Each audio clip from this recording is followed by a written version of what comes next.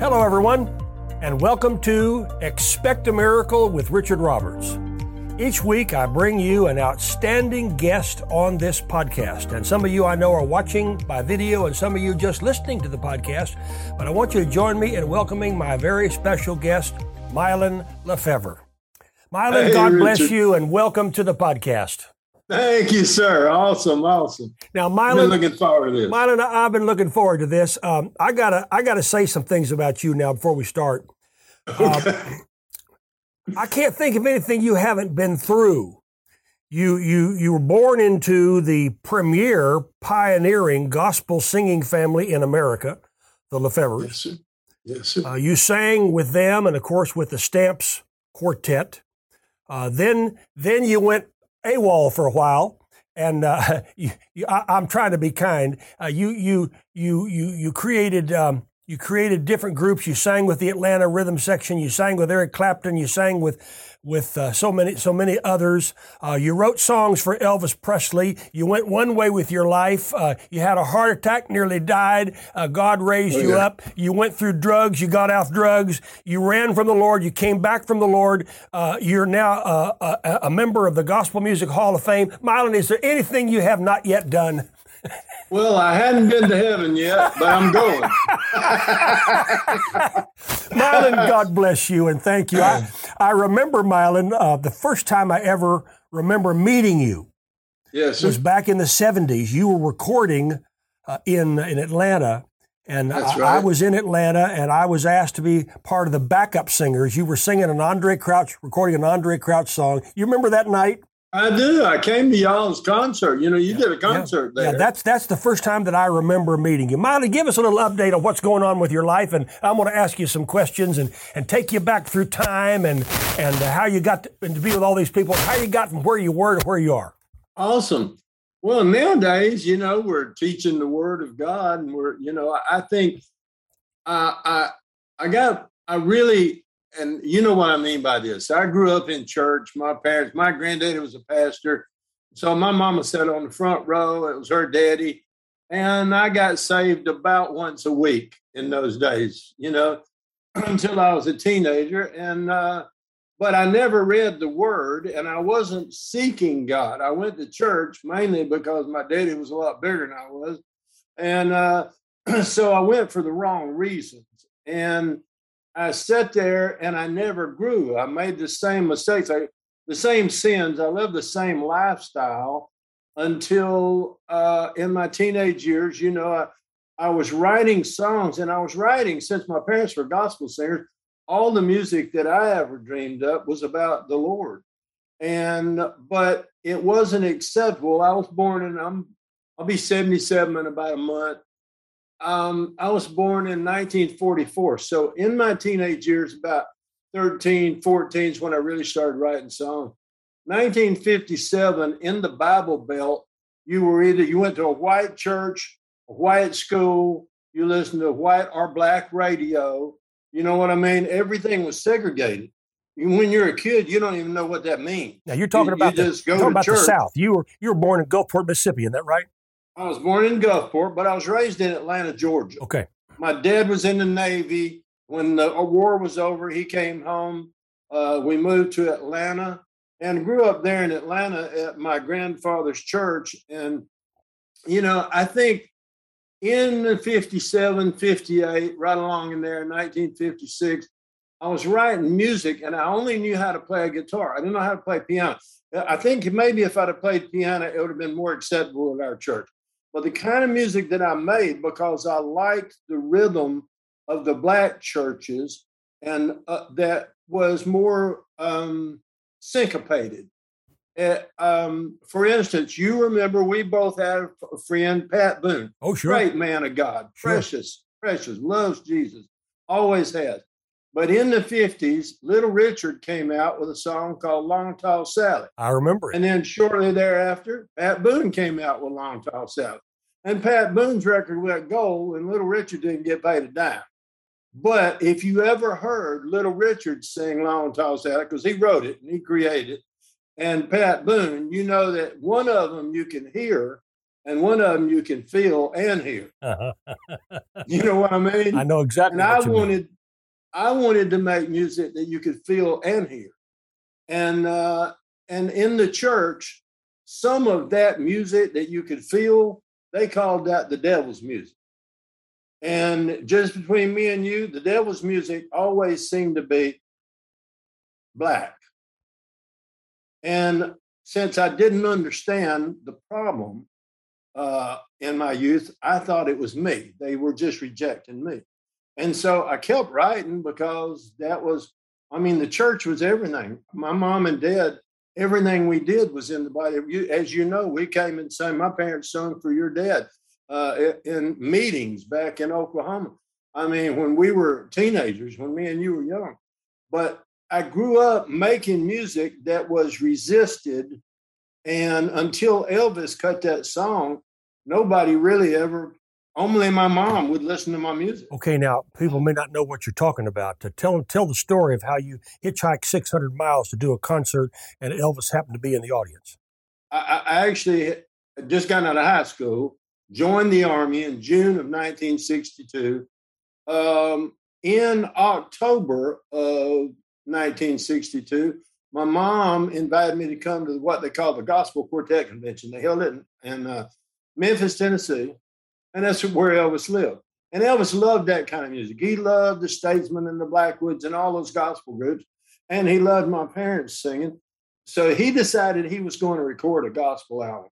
So Colonel Tom built in that auditorium. Ellis Auditorium had 12,000 people auditorium on one side. The stage was in the middle, and then on the other side was an opera house. It was an extra 3,000 people. So the stage was in the middle, and you sang and made music in the round. And Elvis wasn't out in the crowd. They built a little platform for him. It was a little room on the side of the stage. It was about, I'm going to guess it was 6 to 8 feet deep and about 20 feet long. And he was in there with his producer, a guy named Felton Jarvis in those days, and Priscilla and what they called the Memphis Mafia, which was just a bunch of his buddies he went to high school with that were like street fighters. You know, that was his security team. And he decided he was going to record all the music of the gospel groups that weekend. And then he was going to choose the songs he wanted to sing and make a gospel album. Well, I didn't know that. I hitchhiked over there to be with my parents, you know.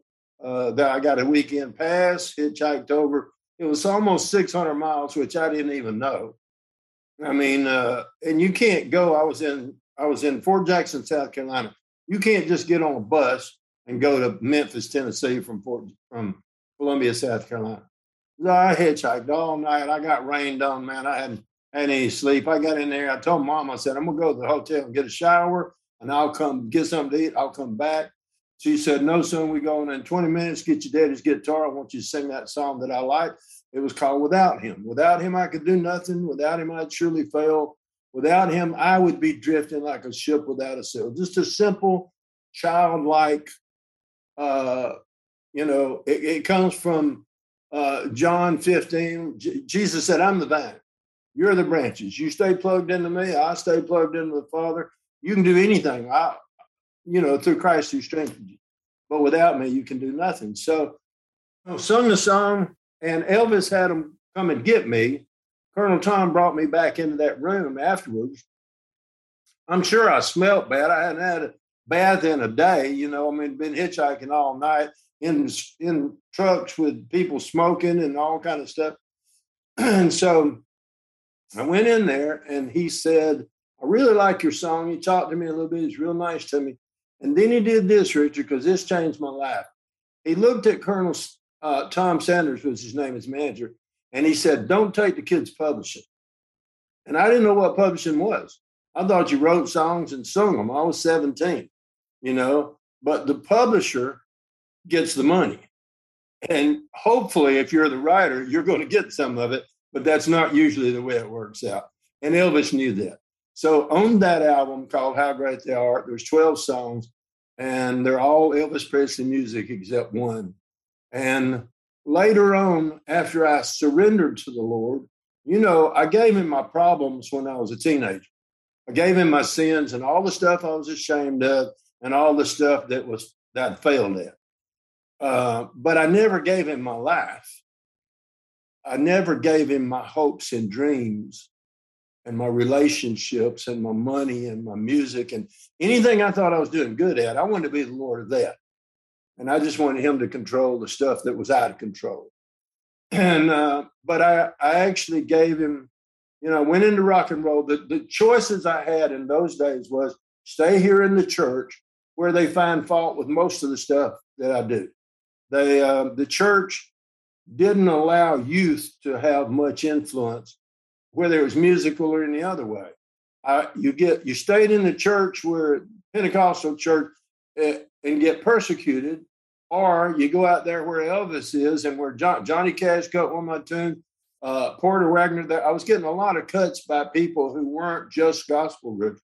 All the gospel groups had cut it. I had 126 recordings in a year from none of your songs. And I didn't, sir. Of your songs. Yes, sir. Yeah. And I had no idea. You don't get paid any royalties for 9 months after the release of the record. So I had no idea that within about 2 years, I started getting checks every 3 months. I won't tell you how much they were, but I will tell you that the first one I got, I bought a Corvette, a Harley Davidson, a speedboat and a trailer. I bought a Martin D28 guitar, and 2 pair of Levi's and some leather Converse All-Star.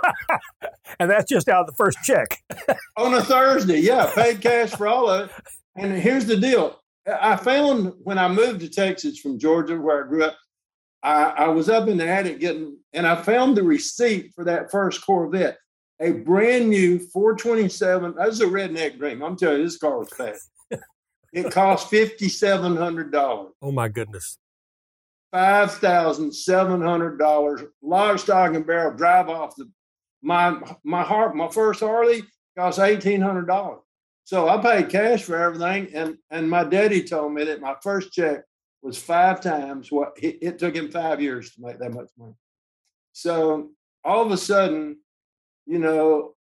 I had a choice. I was getting opportunities to do stuff outside of the church where they treated me like a hero. Yeah. I mean, I was like totally accepted. In the secular world, there's no hypocrisy because everybody's living like hell. Most of them are going there and they ain't make any bones about it. And that, you know what I mean? Mm-hmm. Or I could stay in the church and constantly be criticized for your hair's too long, your music is too loud, or you play the guitar wrong. It's got the wrong beat. Yeah. So I made a horrible mistake, and I went out there and tried to take what I wanted. Yeah. And in 1980, it was obvious. I mean, here's the problem. I think a major problem. I know you understand this. You and I have gone to dinner and talked about these things in great detail. But my heroes, when I met like Clapton or Dylan or, the Allman Brothers, the Grateful Dead, I opened for the Who, the Stones, 2 of the Beatles played on my record.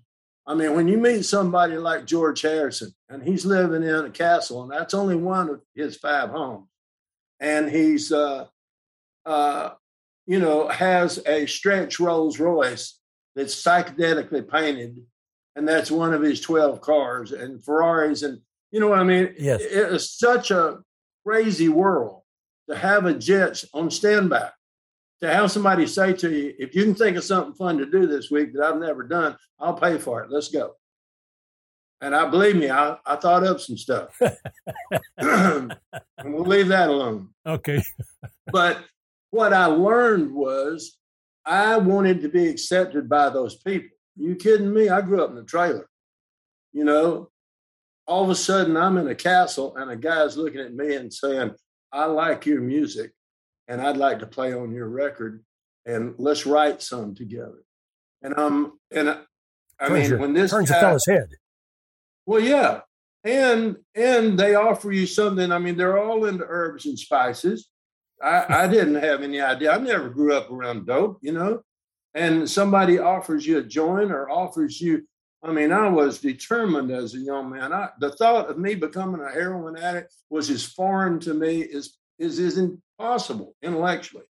And yet, when you get to that certain place and certain people offer you something in a certain situation, it's like, do you want to be left out if Mick Jagger and Bob Dylan and George Harrison are sitting there and you're at a coffee table talking to each other and they're all doing a certain drug and they offer you some, you want to be the one that says, no, thank you. I wanted to be accepted by those people, and I got strung out. It almost killed me.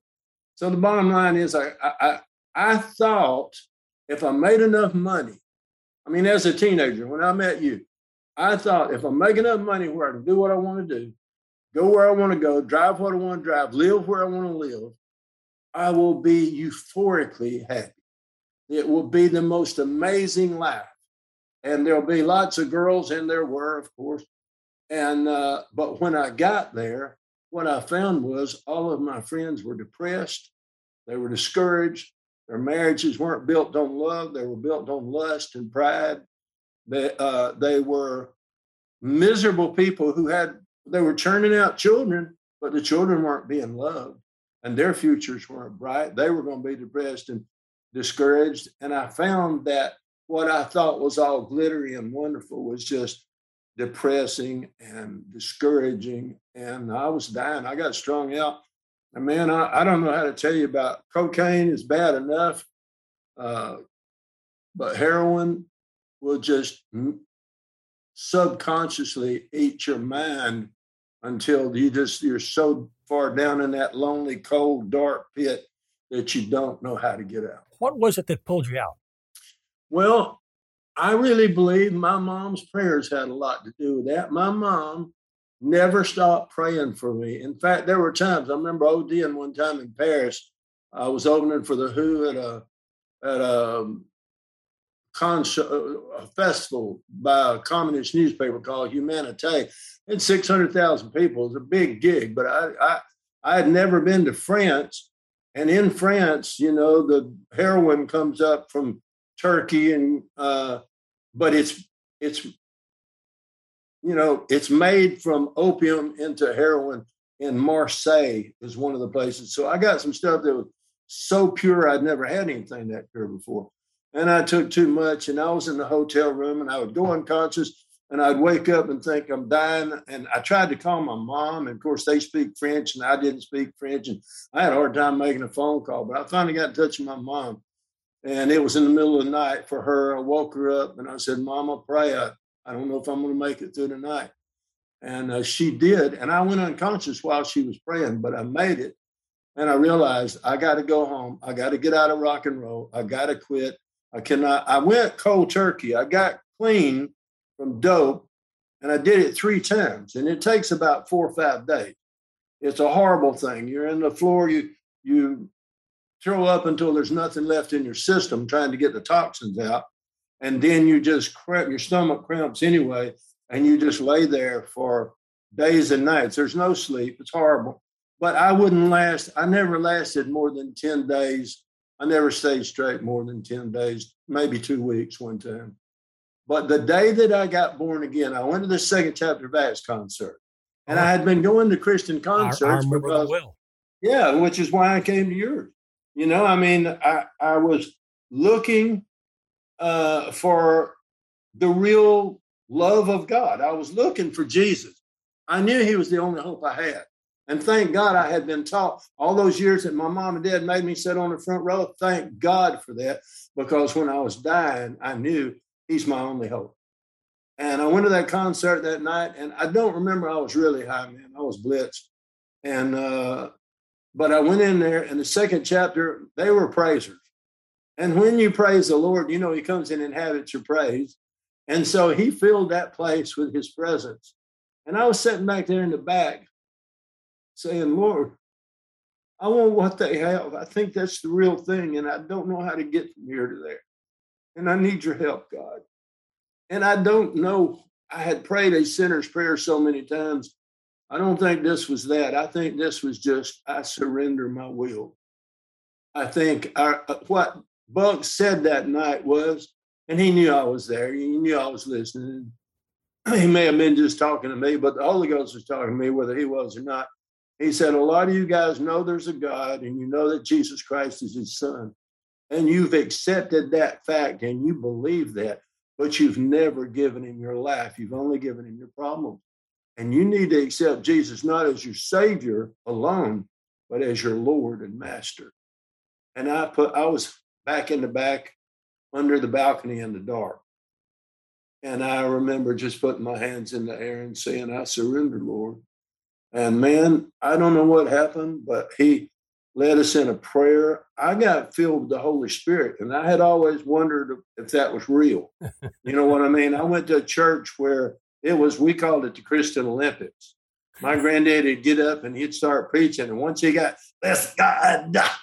once they got that rhythm going, running man would take off and chicken woman would go to twitching and everybody would be rolling and rocking and I'd be sitting there and been there. Yeah. But here's the deal. I would ask my mama, what's going on? Why are these people? I mean, when your granddaddy's the pastor, you kin to half the church. This ain't like a bunch of strangers. It's like, there's my aunt. I know what she does on Sunday. Well, I know what she does on Friday night, too. These things are inconsistent, and I don't get it. And I don't want to do anything phony, but do I need the Holy Spirit if I'm going to live? Not just live for him. If I'm going to live another day, he's the giver of life. He's the one that raised Jesus from the dead. I mean, that night, I thought I got born again, got filled with the Holy Spirit. I stayed up all night to go. It was a Saturday night. I stayed up all night to go to church on Sunday morning because, that's what Bug said. You need to go, and you need to go to church for the right reason. He and I had talked many times, so he knew my problem, so he addressed it. And so I decided, okay, I'm going to be the first one at church in the morning. And I was used to staying up all night anyway. But I was concerned that because I wasn't going to do any more drugs. I mean, I went home after the concert and I flushed all my dope. But I knew cold turkey's coming, man. I'm going to be sick. It's just a matter of how long. And it never happened, Richard. God delivered me. I didn't know he could deliver you. I never prayed that prayer. I never asked him to because I didn't know it was possible. But I never went through withdrawals. Hallelujah. That morning, I went to church. Is that Mount Perrin? Oh, yeah. Who was the pastor at that time? Paul Walker. I knew him well. I thought it was Paul Walker. I knew Paul very well. Precious man of God. Great man of God. Awesome. And I went and sat on the front row, and you'll enjoy this. As the crowd started coming in, I was the first one there. Janitor let me in. So I went down. I really wanted to observe everything. So I'm on the front row. Man, I'm right in front of the pastor. And people start coming in, and it starts filling up. It gets full, and some lady comes and said, and, the kind of clothes I wore in those days, I didn't wear a whole lot of cotton. I wore leathers and feathers and bones and furs. You remember how, Sure. And I had a few feet of hair and earrings and stuff that, didn't look churchy at the time. And so I'm sitting there, and this lady comes up and she stares at me. And she looks at me, and she looks at my boots, and she looks at my hair, and she looks around at everybody else, and she scowls and everything. She just stands there looking at me like this. And I never did know what was going on. There was seats on each side of me, but nobody would sit in them. There was plenty of room. I asked Paul Walker, we were playing racquetball about a year later. I said, man, the weirdest thing happened the first time I came back to church. I said, I was sitting there, and this lady kept staring. He said, yeah, I saw that. He was sitting up on the podium. He said, you never knew what happened? I said, no. He said, that lady been sitting in that seat for 40 years, and she was hot because you were in her seat. I thought, oh, man, what a comedy. Anyway, he forgave me. He cast my sins into a sea of forgetfulness. He's never brought them up again, man. He let me start over. And he sent people in my life to help me to teach. I mean, somebody gave me a Bible that year called the Living Bible. It was a green Bible. And it was the first one I'd ever had that was like we normally speak. But there were no these or thous or, I'd never seen anything but King James. And I started reading that Bible. And for the first time, I started to understand it. And Dr. Walker got the associate pastor of the church. His name was Dr. McLuhan, elderly gentleman who had been the president of the denominational school, our school. So he was a very educated guy. He had a special Bible study. I led so many of my rock and roll buddies to Jesus. It was like we had this long-haired, they called it the zoo when we weren't looking, but we were causing a ruckus at the church because some of the more conservative people didn't like the way we dressed and stuff. And we had fast cars, it made a lot of money. And we just looked, we just annoyed them. And so they gave us a special Bible study on Tuesdays. And he would teach us for an hour, and then he would let us ask questions. And if you read the Bible for a week and you never read it before, you got some questions. That was the best thing. That was the most magnificent Bible study that changed my life. I didn't have a job and I had plenty of money. I didn't need to work really. But Dr. Walker made me a janitor. He gave me a broom and I became the toilet cleaner at the children's, they had a little school. And so I would go to the gym every day. And some of my rock and roll buddies took those jobs too. And then we would go to Bible study. And after Bible study, and you know this because you're a musician too, we would jam. We would hang out. We were pickers, So somebody pick up our act, boom, boom, boom. All of a sudden we'd write a song. Well, if you write enough songs together, you want to play them or you get invited to play. Yeah, and you want to make an album. So all of a sudden, man, we got this Christian band together. We don't really know what we're doing. We're all in kindergarten spiritually, but the one thing we did know, the only real revelation I had was I am a new creature in Christ. I am not the same man that was disgusting to me, and I know he was to the Lord. He's let me start over, and the whole world has opened up to that I am the righteousness of God in Christ Jesus. Do I understand that? Do I deserve it? No, I didn't even get it all. But man, I knew this. If I go tell other people and they put their faith in God, he's going to give them a chance too. Then God brought somebody special into your life named Christy. Yes, he did. And that, glory to God, that made everything better. I mean, I would not be here today. Well, son, you married up. Let me tell you what. I'm sorry Christy's not on this podcast. You married up, Mylon. Me too. Her. You married up. We both did, bro. You got to keep her. My wife loves Christy, and so do I. Christy loves Lindsay. Mylon, there are a lot of people watching right now who have been through hell and back, and they may not know what to do or how to get from where they are to where they want to be, just like you were in the dark sitting underneath that balcony that night listening to the second chapter of Acts. Yes, sir. Would you pray for that person right now to help them to make the step that you made? Father, we come to you in Jesus' name. And Lord, you said we could come boldly before the throne of grace and find help in time of need, find mercy when we need it. So, Lord, I come to you in Jesus' name. And Lord, I lift up everybody watching today and those who are in a hard place, who have had the perfect storm come against them. The devil's trying to steal their life, the quality of their life, their joy, their peace, their health, their finances, their marriage, their kids. Father, I lift those people up to you, and I ask you to reveal yourself to them today. I ask you, Lord God, to send laborers across their path, and I ask you to help them to take the blinders off their spiritual eyes, that they may see and know the truth. You said the truth would set us free. And God, you've done it for me and Richard. We know we're not talking about religion.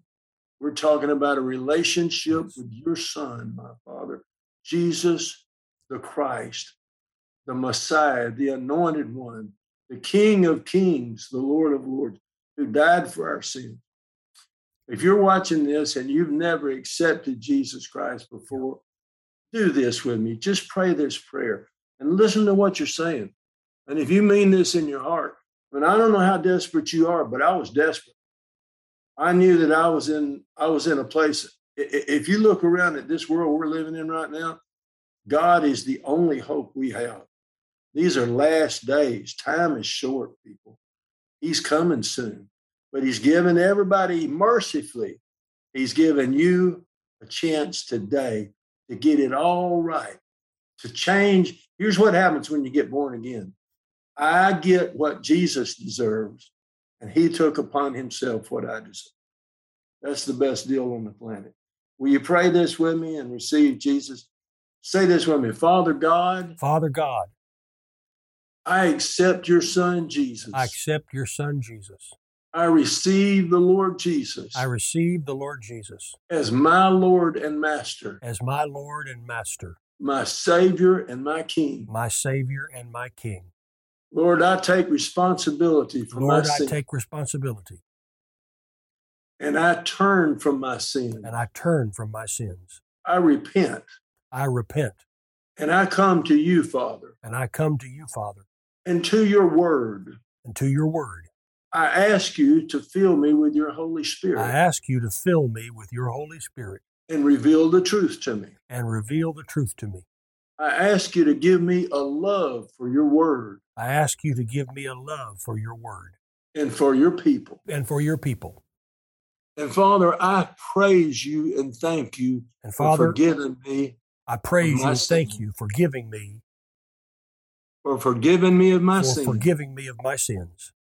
In Jesus' name. In Jesus' name. Amen. Now, my friend, if you just prayed that prayer with Mylon, something sensational, something supernatural is happening on the inside of you.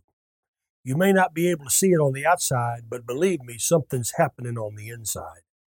If you meant what you said, I had a similar experience to Mylon when I was 19. That's when I came to the Lord. I was going one way, and suddenly I prayed the prayer like he just prayed, and my life took another direction. Thank you, Jesus. I was headed to Las Vegas. I'd been offered to be a headline singer at one of the lounges at the Sahara Hotel. But on my way to Las Vegas, I gave my heart to the Lord, and my life was transformed. I understand the transforming power of God. And Mylon, I want to thank you for being so visible today and just opening up your heart and sharing what you really went through and how you got from where you were to where you are. A lot of people don't want to share the rough parts, but I got to tell you, Mylon, you cannot have a resurrection until you have a crucifixion. Yes, sir. Yes, sir. And the Bible says we have been crucified with Christ. The old man, the old woman is dead. Yes, and a new one is born again. And that happened to Mylon. It happened to me. And if you prayed that prayer with Mylon, it's happening in you right now. You will never be the same. Hallelujah. Mylon, thank you. Thank you. Thank you so much for being with me today. May I say one last thing? Absolutely. Absolutely.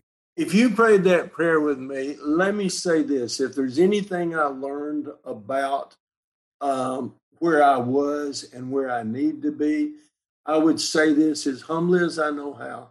The people who really grow quickly, I mean, since we don't have much time left, we really need to grow spiritually. A lot of people get born again and they're on their way to heaven, but they never grow up enough, so they don't enjoy the trip. They don't enjoy their lives because they don't grow up, and the devil still pushes them around, steals from them, and takes advantage of them. Here's what I would encourage you to do. Romans 2 says, be not conformed to the world, but be ye transformed. That means changed by the renewing of your minds in Christ Jesus. The more that you read I would stay in the New Testament in the beginning. And I would read especially what we call the epistles. They are the books written to the church. And you're born again now, so you're a member of the church. And those epistles will help you to change your mind. Once you start to get the mind of Christ and the wisdom of God, the quality of your life is going to raise exponentially. And you're going to be able, and other people, the unsaved, The reason I led so many people to Jesus was not that I was some great preacher or evangelist or anything. It's just they saw the change and they wanted what had happened to me to happen to them. And that'll happen to you. You get in the Word, you get filled with the Spirit, man, all the people around you will want what you got, and it'll be easy to teach them about Jesus.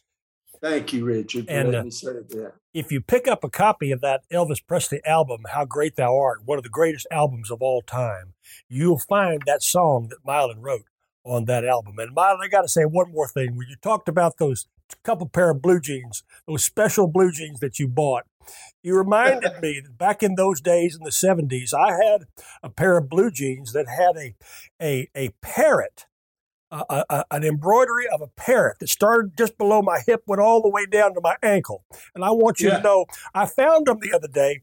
I couldn't even get one leg into them.